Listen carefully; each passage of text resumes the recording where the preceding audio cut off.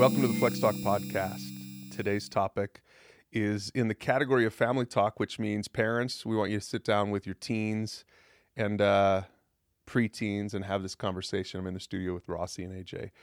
Guys, today we're talking about safe web surfing for kids and teens. So let's start with the obvious question. Is web surfing even the way you say it anymore?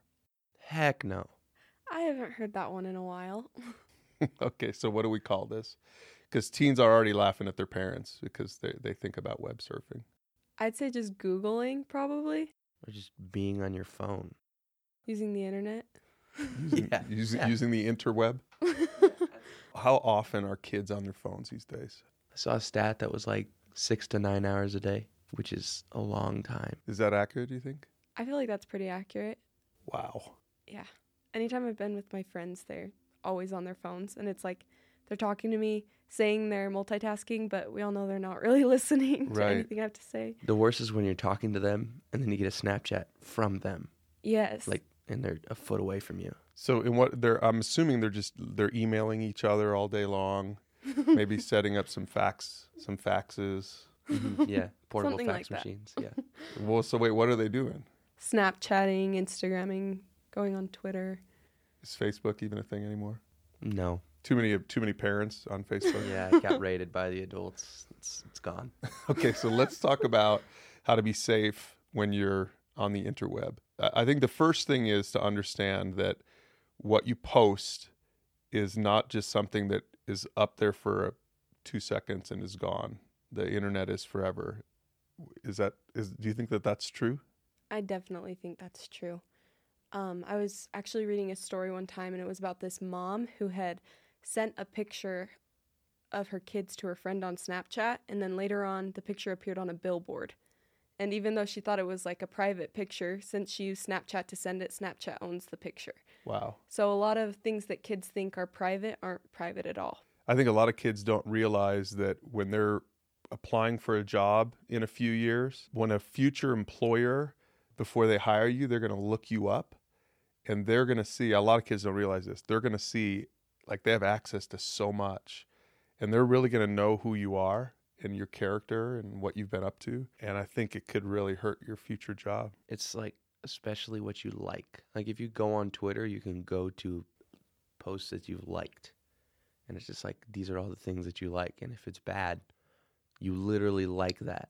So what about personal information like phone numbers, email addresses, physical addresses? It's fine if a website like Instagram or Twitter or Snapchat's asking for it. Those are all legit things, unless it's got like some whack URL behind it. But anyways, if it's like to a website like that. But if someone DMs you on Instagram and asks for like your social security number, Probably not a good idea. I'm going to say that's a no.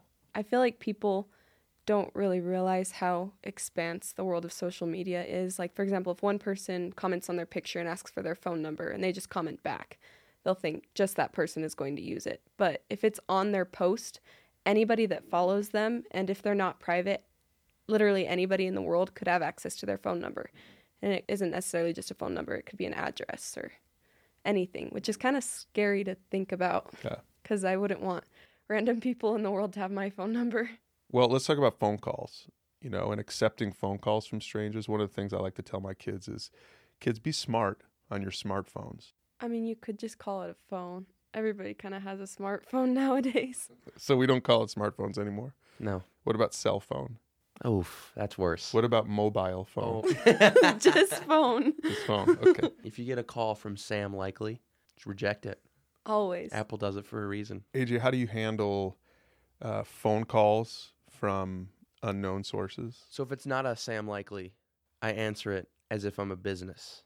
So I say, hello, this is Johnson & Johnson's Windowing Company. I'm going to help you today. And usually if it's a scam or, a telemarketer, they're like, thank you. And then they hang up. But if it's someone I actually know, they're like, what did you just say?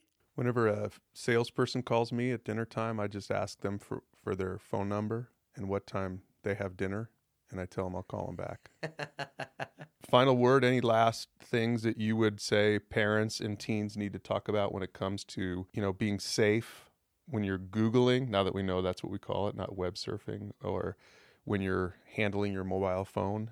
Basically, I'd just say don't search anything you wouldn't want your mom or grandma to look at on your phone. Make sure all your accounts are private so that no random people are getting your information. And if you have a problem with searching things that you probably shouldn't be searching, there's an app for that. What do you mean? I don't know what you're talking about. There's apps that censor your searching ability. If you can't trust yourself, Yeah. you don't have self-control. And if parents, you can't trust your kid, there's ways you can set a password on that so they can't even change it.